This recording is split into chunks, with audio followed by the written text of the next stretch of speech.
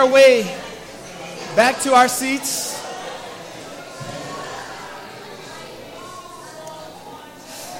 Today, as part of the sermon time, we're going to change things up a little bit today. And I'm thrilled about what's in front of us. It's going to be a real treat for each one of us who are here today. We know that God restores stories, broken people, broken lives. And He has these but God moments, right? Where He interrupts in the best of ways.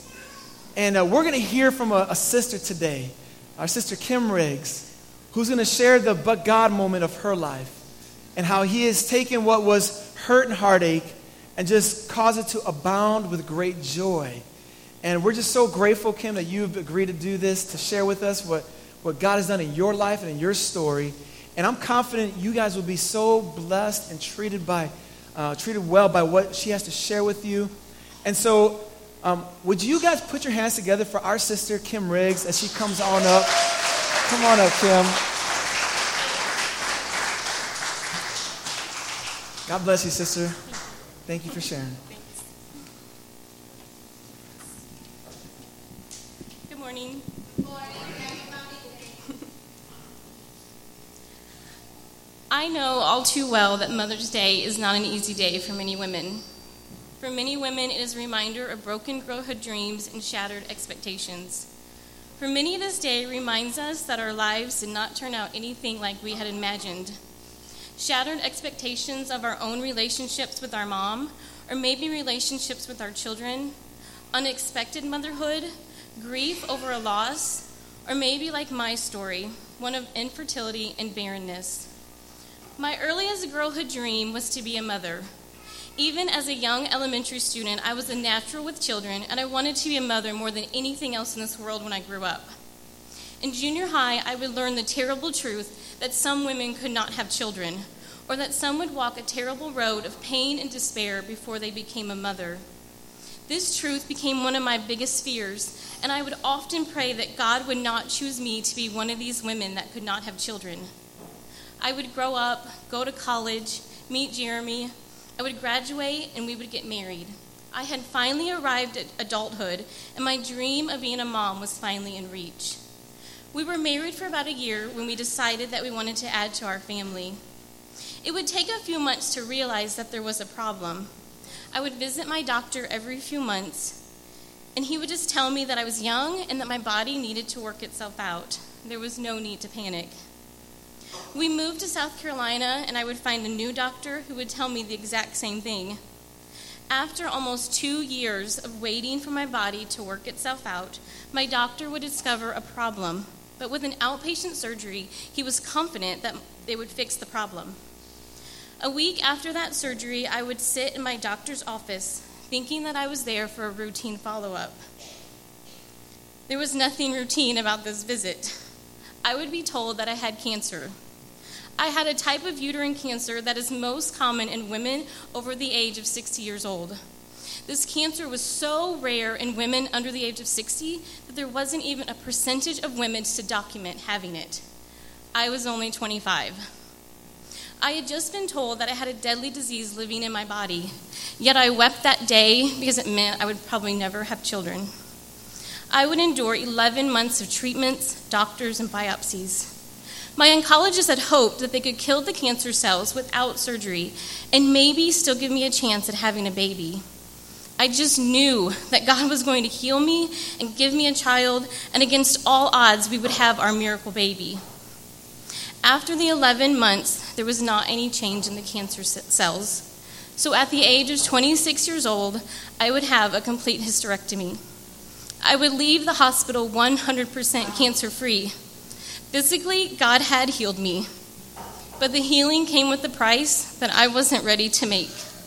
I was broken. I was angry at God. I could not wrap my heart around the fact that a loving God had done this to me.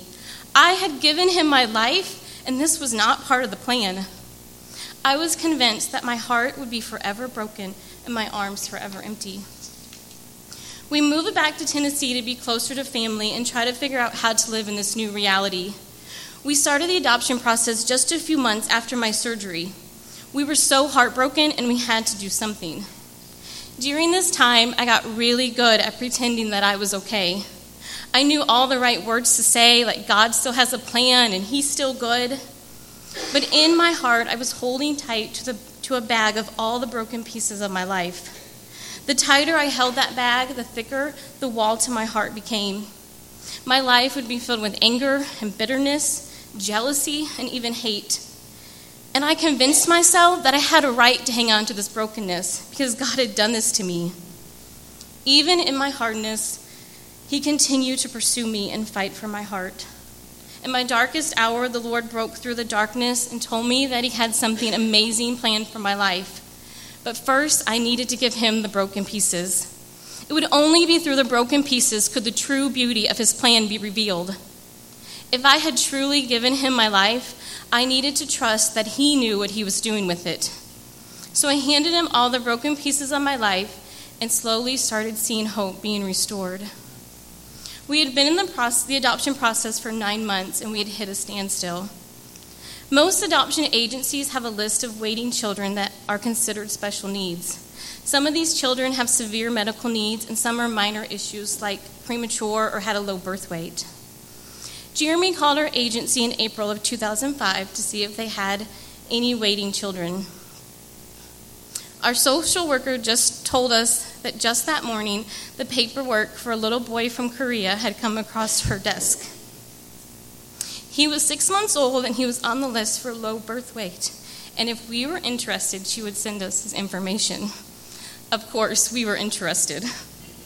A week later, we would be sitting in a room at our adoption agency, and I would have my first sonogram moment. I would see the picture of the most precious boy I had ever laid eyes on. In that moment, I fell in love with my son, that supernatural moment that I became his mom. We would fly to Detroit on June 14th, 2005 to get Samuel. We were waiting at the international gate in the airport, and a Korean man walked out of the door carrying a tiny baby boy in a carrier on his chest. In an unbelievable gesture, this tiny baby boy saw my face and reached for me. As his little hand reached for me, the Lord whispered to my heart that healing had finally come. I would take that baby in my arms and know that God had given me my heart's desire, and forever making our life a testimony of what it means to be adopted into God's family. That moment of trusting Jesus, reaching for him, he takes us in his arms, and he is ours, and we are his.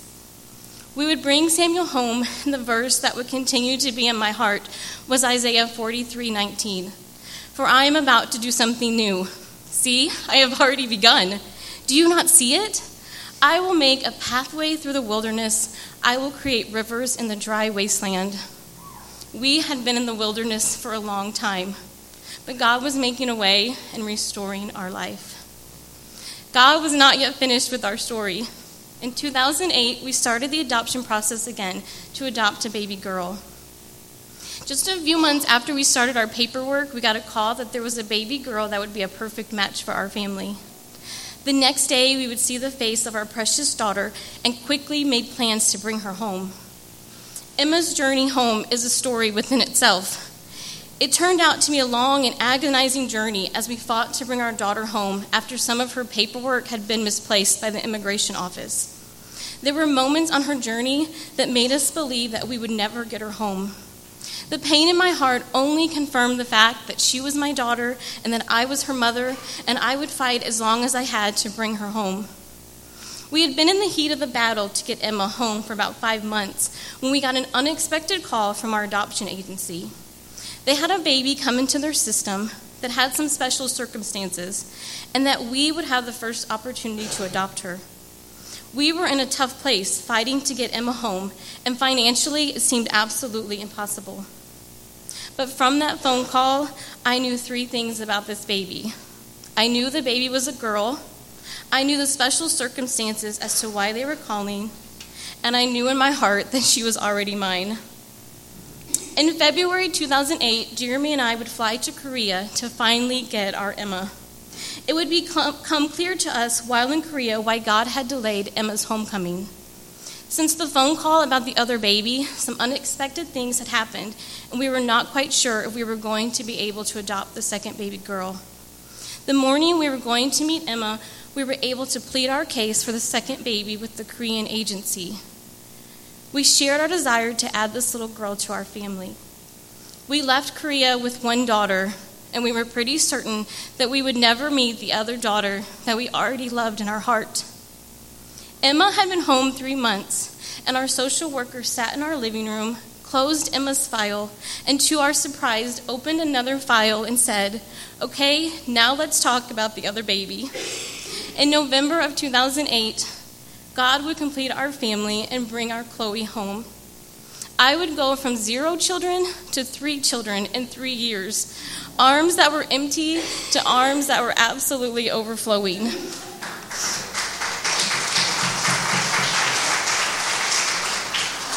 Biological children are not random, and my children are not random.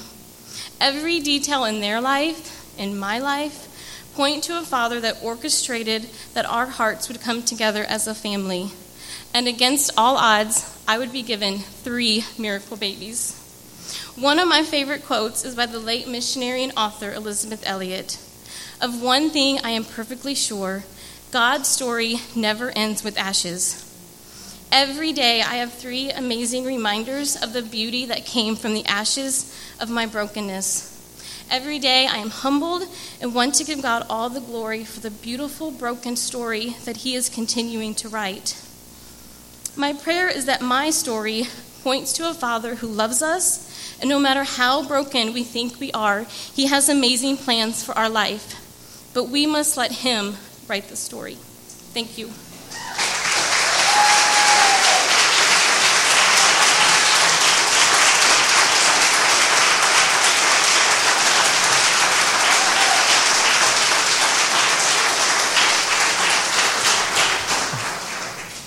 I told you guys. I told y'all. Wow.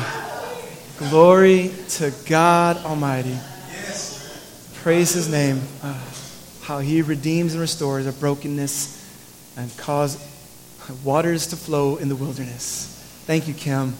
So blessed. And we love you guys. Jeremy, Kim, Samuel, Chloe, and Emma are such a gift. And you guys are all such a gift to us here at the Brook. And to all of us, and I know we'll be telling others about this story indeed today. And when we think of God's goodness, what better way to respond than to just pour back our lives to him? I mean, what else could we do other than say, God, I am all yours. I belong to you. And when I think of that expression of worship in the Bible, I think of a number of different people in the Bible, but one that comes to mind is a woman named Mary of Bethany. Mary was a woman who was a good friend of Jesus. Her brother was Lazarus and her sister was Martha. And Mary's known for a number of things, and we'll talk about that in a moment. But one of those things is the way that she poured out what was most valuable to her, to Jesus, as an expression of her believing him, an expression of her worship.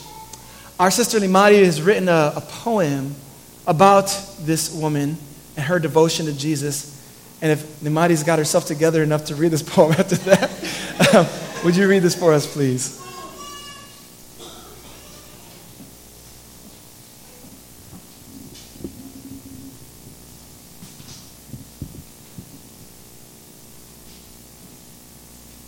She poured out her worship to all he was.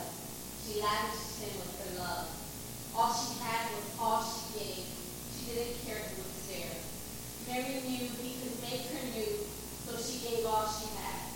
An alabaster flask could never repay all he would offer by the price he would pay. You see, he was everything, everything to her. She gave everything because he had changed her world. And the joy it brought just to have a seat and pour out her love at her Savior's feet. She heard the message that he could save and that one day he would die. And she believed the words he said. He claimed resurrection and life. And his words like manna fell upon her hungry soul. And she knew this man deserved all she had and more. Mary knew he could make her new, so she gave all she had. He was everything, everything to her. She gave everything because he was now her worth. And the fragrant oil poured upon his feet was a joy to give to the man who had set her free. The men around the room, indignant and refrain, could learn a thing or two from a grateful woman's praise. And just like Mary, I believe the words he said. He has changed my life, and now I'm not the same. The least that I can do is bring him my all. In exchange, he gives the greatest gift of all. He gave everything hanging on a tree. He poured out his love just to set me free. Pouring out his all, carried him to a tomb, and his sacrifice was more costly than perfume.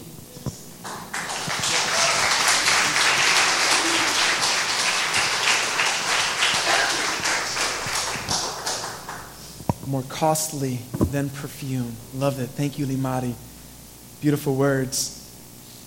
I'm going to pick up where she leaves off there and unpack that story of Mary and her devotion. This is my last sermon in the book of Mark. We jumped over it some weeks ago. And it's a mini sermon because in a moment I'm going to invite my wife to come on up and share some applications of what we see here. But I titled the message Beautiful. Beautiful. Because Jesus uses that word when speaking about Mary's actions. And on a day like this, a day of Mother's Day, a day where we reflect on a variety of things, I want us to talk about what true beauty looks like. And it looks like devotion to Jesus. This story that Lymari read, it shows up a number of times in the Bible, but it also shows up in the book of Mark, chapter 14, which is page 850 in your pew Bibles. Would you turn there for me, please? Page 850. And I'm going to read the story that Lymari so wonderfully put into poetry for us of this woman who in this part of the Bible, she goes unnamed. She's mentioned by her name in John.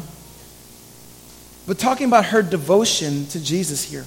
Mark 14, verses 3 through 9, I'm going to read for you guys. So what God's word tells us. And while he was at Bethany in the house of Simon the leper, as he was reclining at table, a woman with an alabaster flask of ointment of pure nard, very costly. And she broke the flask and poured it over his head. There were some who said to themselves indignantly, why was the ointment wasted like that? For this ointment could have been sold for more than 300 denarii and given to the poor. And they scolded her. But Jesus said, leave her alone. Why do you trouble her? She has done a beautiful, say beautiful, beautiful thing to me. For you always have the poor with you, and whenever you want, you can do good for them. But you will not always have me. She has done what she could. She has anointed my body beforehand for burial. And truly I say to you, wherever the gospel is proclaimed in the whole world, what she has done will be told in memory of her. Such beautiful words from Jesus himself. I'm just going to pack the story just briefly for us. We're told that a lady there came to Jesus while he was in the house of a man named Simon the leper. Simon was a man who had a skin disease previously and had been healed apparently. We don't know if by Jesus or what means God chose to heal him. But here they are at his house having a dinner there. And a woman who goes unnamed here in the book of Mark comes to Jesus. And as I read, I wondered, why does Mark choose to not tell us her name? In the book of John chapter 12, the story tells us that there Mary and Martha and Lazarus were there at a man's house for dinner.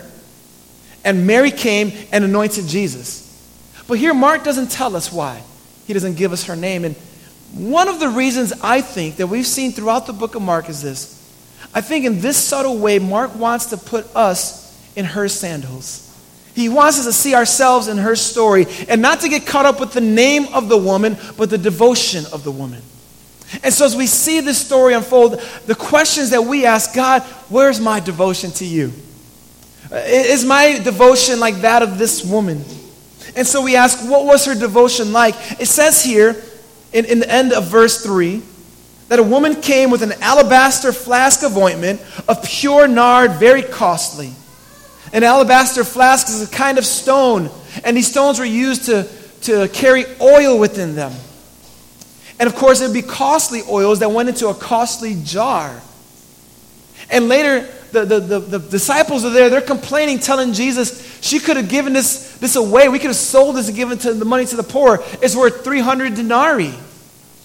And if we know our ancient Near Eastern currency, which I do not, so I need help with this, we learn that a denarii is a day's wage, which is to say a 300 denarii is about a year's worth of value in that alabaster box. It wouldn't be easy for a woman to come by that kind of money in the ancient Near Eastern culture. They didn't have professional jobs that gave them good pay. So it's very likely that this alabaster box was probably a family heirloom passed down to Mary, worth a year's wages. There's pure nard in there. Nard was a kind of oil. And to say that it was pure nard means it was a great kind of oil. It was the best of the nards. There in this alabaster flask. And there Mark tells us it was very costly. Very costly. We consider the value of what Mary had. And then when we think about the actions she would take, we learn something about her devotion to Jesus. Mark tells us that she broke the flask and poured it over his head. And she didn't just open it up and pour it. She broke the flask. It's an expression of her complete devotion, saying, Jesus, all of this value is exceeded by your value. And so she breaks the flask, pours the oil over Jesus, and anoints him. Mary says, there is nothing I've got that is more costly and more valuable than you, Jesus. That's a devotion of a woman of God. And the self-righteous disciples there, we find out in the book of John that Judas of all people led the charge in this complaint. He says, why was this ointment wasted like that? Why was her devotion wasted? That's the question that they asked. They said it could have been sold and given to the poor. And Jesus' response is just as striking as the woman's actions. With 3 words, he silences the critics. He says, leave her alone. Get off. And they're thinking like, but Jesus, man, there's a lot of poor out there. We could have done this. And Jesus tells them, even more strikingly, why do you trouble her? She has done a beautiful thing to me. He calls her devotion beautiful. We live in a day that is searching for beauty. And beauty and definitions of beauty abound all around us. And yes, there is natural beauty in the world. I mean, if you go to the Grand Canyon in Arizona, and I did this when I was in high school, and I'm so grateful I did, and I hope one day I can go back. Jaw-dropping beauty. You ever fly in an airplane and you look out that window when you're flying over the ocean, over the land, you're in awe. It's beautiful. We pursue beauty through fashion and other things, and none of these things are wrong in and of themselves. But what is wrong when we misunderstand what beauty ultimately is like? And what Jesus does here, he gives us a picture that beauty before God is devotion to him. Jesus looks at her heart and says, that's beautiful. It's a beautiful day outside, but what's inside is even more beautiful. He says, she has done a beautiful thing to me. For you always have the poor with you, and whenever you want, you can do good for them, but you will not always have me. Look, Jesus isn't downplaying the struggles of people who are struggling in poverty. I mean, the Bible is filled with instruction, and Jesus, of all people, had harsh words to those who took advantage of the poor. So he's not downplaying it, but what he is doing is he is exalting her actions and saying, look, she gets something that you guys don't get right now. And the getting is behind the question of why did she do this? Why did she do this? Jesus says this about her actions. She has done what she could, in verse 8. She has anointed my body beforehand for burial. Jesus had been talking for years now about how he would die on a cross, how he would die and be rejected. And if anything, the disciples were like, no, Jesus, that can't happen. But here a woman who goes unnamed in the house of a man who was formerly unclean, a leper, she's the one who gets it. because of her devotion. She sat at Jesus' feet to learn from him. She heard Jesus' words. She hung on those words as a woman devoted to Christ. And in her actions, her devotion was displayed. And Jesus said, she gets it. And somehow, in some way, Mary understood that Jesus would die. And of course, she probably did not understand the full extent of all that was taking place, but she took him at his word. And Jesus says her actions were beautiful. Her actions were beautiful. First thing I see about Mary is she understood that Jesus possessed a value that nothing else could rival. Think about the things most valuable to you in your life. Where does Jesus stand in comparison to them? You see, when Jesus' worth increases in our sight, it's because we understand the cost of his shed blood for us. That's ultimately where we want him to see, and we want ourselves to see, is his worth. Secondly, she poured out her greatest material asset. And what's of greatest worth to any of us but our very own lives? Will you pour out your life as a display of your devotion to Jesus? And thirdly, Mary discovers what is truly beautiful in God's sight, and that is devotion to him. But what does that look like on a day-to-day basis? Pouring out your life to Jesus, being devoted to Jesus, seeing that he's more valuable than anything. Now, these are some hard questions. So I've decided to pass that on to my wife and let her talk about that. So Erikah, would you come on up and share with us how devotion looks like to Jesus in the practicalities of life for a disciple of Jesus, for a woman of God, or for a mother here who's trying to pursue Christ? Good morning. Happy Mother's Day. When I think of Mary and I think of this passage, I'm often just challenged by her love for Jesus, which was evident, how she poured out, how she didn't care about other people's opinions. I love that you mentioned that in your poem, Lymari. How she treasured Jesus. And Jesus said, that is not going to be taken from her. You leave that to her. That's beautiful. She's done a beautiful thing to me. And so when I think about what does it look like to be devoted to Jesus? What does it look like to have a devoted life? I think for us it's no different than Mary. It shouldn't be any different than how Mary poured out her love and devotion for Jesus. It should look the same. She was devoted to him and she poured out her affection upon him. She enjoyed him and his presence, and she lavished him with her affection. So I think of two things. There's a woman who's devoted to Jesus intentionally and regularly pursues a relationship with him. She spends time reading his word and spends time praying. And a woman who loves and is devoted to Jesus makes that a priority in her life. Because how many of us know that if we don't intentionally make that a priority in our life, it's one of those things that kind of just go on the wayside. There's a lot of things that happen naturally in our life, right? Like laundry. We don't have to be intentional about laundry. Laundry happens naturally. And it doesn't fold itself, unfortunately. Diapers, that happens naturally.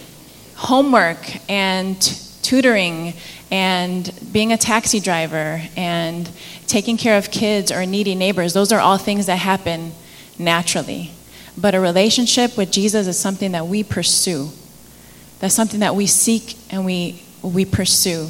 To pursue means to seek to attain or accomplish. That means that a relationship with God is something that we intentionally pour time into, just like any other relationship. If we don't foster it, we don't take care of it, it's not going to be a thriving relationship. So in order to know God and know what he desires for us, we spend time with him. We spend time with him reading his word and praying. And I love to see that for Mary, that was not a chore. That was something she took great pleasure in. She delighted in it. See, that happens naturally. children.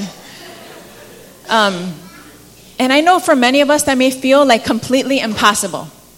Like, how many hats do many of us women carry in general? Many, many hats. And yet, when Jesus becomes our top button, when he becomes our number one, when he becomes our number one priority on our list, we are placing him as when he becomes when we say, okay, God, this is all the hats that I carry, this is everything in my life, and yet you are my priority, everything can flow from that place in our lives. And I thought of this one morning, my son was getting ready, and he was trying to button up his shirt, and it was a buttoned shirt, and he was frustrated. He came in and he was crying because it was all mangled, and he was looking like Quasimodo that day, and I'm like, Pa, I told you got to start from the top button. And I know some of you guys are looking at me because you're OCD, this is hard for you. And I did it on purpose because when God is not our top button, we mess things up. When he is not our number one priority and we say, God, you know what, I know I got a lot going on, but you know what, I got so much going on that I need you. Then, everything else can flow from that place. And that's not saying that if we spend time with God and we read his word, everything's going to be great. And everything's going to be just flow just well that day. But it is saying that when we spend time with God, he can fill us in a way that nothing else can. And he can satisfy us in a way that no one else can.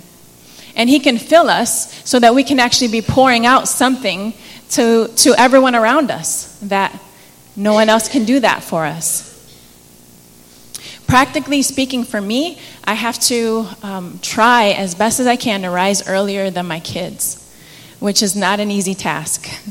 And there are many, many mornings where I wake up and I'm waking up and I hear already, doom, do, do, do, do. I'm like, oh man, they're up before me, And on those mornings I say, God, give me grace, you help me, Lord. And he carries us throughout those days. But it's saying, God, I really need you. I want you to fill me today. Would you do that? And praying and ask God for help. And I know that there are particularly difficult times in our lives where that is really, really hard. Like when we have newborns, or when maybe we're just having a really difficult season in life and sleep is hard and it's tiring, or work is tiring. And so be creative on how you do that. Be creative on how you spend time with God. Figure out different places to have a Bible in your home so that you can be filled with his word in moments where you just need it, or at work, putting verses up in your office and saying, God, help me to redirect my life toward you throughout my day, that you would be my number one. Because you know what? God is ever so near in those moments of life, and when we express our nearness to him, we express our desire and say, God, I need you. He is faithful, and he will meet us in those places. And know that whenever you are choosing to say, okay, God, I want to spend time with you, I want to read your word, I don't even know where to start, this is hard, he will meet you in that place because he's good like that. And also because it's a beautiful thing what you're doing. I love that Jesus said what Mary did is a beautiful thing. And so know that anytime you are choosing to put God first, to spend time with him, it is a beautiful thing. When you pour your affection upon Christ. Jesus welcomed Mary in her pursuit of him, and he welcomes us as well. Our greatest need really is to know God better.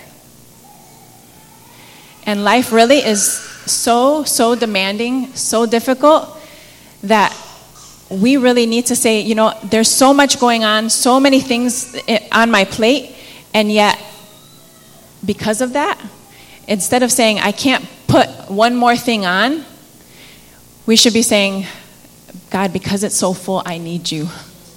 I need you this much. And I know that when I put you first, everything else can flow from that place. So that we're not running on empty all day, right? and so that God can fill us so that we can have something else to give.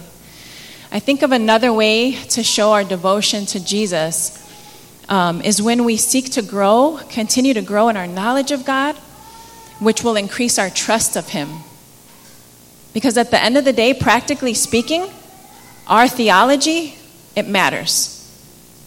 And by theology, I just mean our understanding of who God is and His character. They matter. It matters because it is what you're going to lean on in moments of despair. Fixing our eyes on Jesus keeps the big picture in front of us. It helps us to know that God is on His throne, that we are loved, that He is at work in the present moments, and even in this difficult season, whatever it may be, to know, God, You are at work, and to keep that big picture in front of us. That He works for His glory and my good. Your theology matters not just for you, but also for the women around you. When we are so down and we just can't seem to find joy in our daily routine of life, we need a sister who will come alongside us and say, He's never failed you. He's never failed me, and He's not going to do that now. And so our theology matters in that moment. You know, blogs will tell you, when you're down, go get a manicure. Go get a massage. Go on a shopping spree. You know what? Those things will all fade. But His character and His goodness will not fade. And so the more that we delve our lives into knowing Him, the more that will carry us. And the more we'll be able to give that to one another as sisters in Christ. And it will sustain us. Our theology matters not just for us and for the women around us, but it also matters for our children. I love John Wesley's words, a great theologian and pastor. He said, I learned more about Christianity from my mother than all the theologians in England. And I don't believe his mother went to any Bible college or anything like that. The generations after us will really reap what we sow. And we have such an opportunity to form an army of soldiers who love Jesus with good theology, who know who He is and can run back to Him. And this requires that we're authentic. I have to ask my kids for forgiveness. Mommy was not right in that, and I am sorry. So they understand what repentance is. I was thinking about this fact. We spend a lot of time as moms to get our kids to be independent, right? And that's a good thing. We want them to be independent, to start doing things on their own. But for us, it should be the opposite. We should learn and say, I need to be so dependent as a woman upon God and neediness for Him so that I can give that to my kids. I was just thinking about that little oxymoron. We grow to be independent so we can learn to be actually dependent upon God. That's a good place to be, dependent upon Him. Our theology matters for our sisters, for our children, and for men in our lives. As women, we have the opportunity to minister uniquely to the deepest needs of men, whether they are our brothers, whether they are our fathers, whether they are our husbands. I don't know if you've ever realized, but every married man, when he comes home after a hard day, maybe he's struggling with certain things or wrestling things, he comes home to a woman. And a wife knows better than anyone the depth and intensity of her husband's struggles. And if her theology is weak or superficial, it's going to be hard for her to be equipped to come alongside and give him strength, encouragement, and godly counsel. And that's a sobering thought. But it's also such a great encouragement to know I can motivate my husband in a way to help him to become the man that God has created him to be. I can pour into my son, my adult son, or be a voice to the men in my life. And finally, our theology matters for the church. We don't want to be weak-minded women tossed by the wind and the waves of life. Our theology, it grounds us. Our understanding of who God is and His character is the foundation by which we can go back and glean to, that we can glean from. The church is referred to in the body in the scriptures as a body. And it says if one part of the body is weak, then the other parts suffer. And we as women have a huge, huge impact on the church as a whole. And if we choose to invest and make our main investment our spiritual lives as women, our spiritual growth, yeah, other things are good, like the gym is good, even though I don't do that, but I don't know, just other things that we pour a lot of time into. But if we said, you know what, my spiritual maturity and growth for me is so important, we would impact those around us in such a mighty way. It would impact this church, and it does impact God's church. The reality is we can't offer to our families or anyone around us what we ourselves do not possess. And so if I can't impart love to my children if I do not know love, if I am not walking in love, if I'm not pursuing love, I can't say, hey, love your brother, love your sister. Like, I can't impart that to them. I can't impart a solid foundation of who God is to my families or other sisters in Christ if I'm not seeking to be near to the Lord and growing in my knowledge of Him and His character. So our pursuit of God Himself will affect those around me. So these things, regular time with God, His word, coming alongside Him, reading His word in prayer, seeking to grow in our knowledge of Him, these will be our anchor for the trials and the storms ahead, because we know that they will come. And when crisis hits, there's not going to be a lot of time to figure out who God is in that moment. That's something that we build up. We spend time with Him daily, daily, daily. And it may not always be some kind of, I know sometimes we think it needs to be some kind of grand moment where you're broken. And you know, sometimes there's mornings where I wake up and it is a discipline. And I am not feeling like getting up that morning. And I rather do something else. And yet because it's a discipline, God works in that. And He's so faithful. And in that moment, He calls me to Himself. And I'm like, God, this is why you call me to you, you know? And I think of Mary and Martha. And I think of how they went back to what they knew. They had a strong theology, because when the carpet was pulled out from under them, when their brother died, and they felt heartbroken, what did they do? They went back to their understanding of who God was. And that was their foundation of which they were able to continue to go forth. And Martha said, I know, Jesus, you're the resurrection and the life. I know. And it was what she knew that she could count on, and she trusted. And so my encouragement for us is that we would know God, that we would pursue Him in a relationship with Him, that He would be our top button, and that God would do amazing work in our lives for those around us and for our nearness to Him, and that He would do that in us. Amen.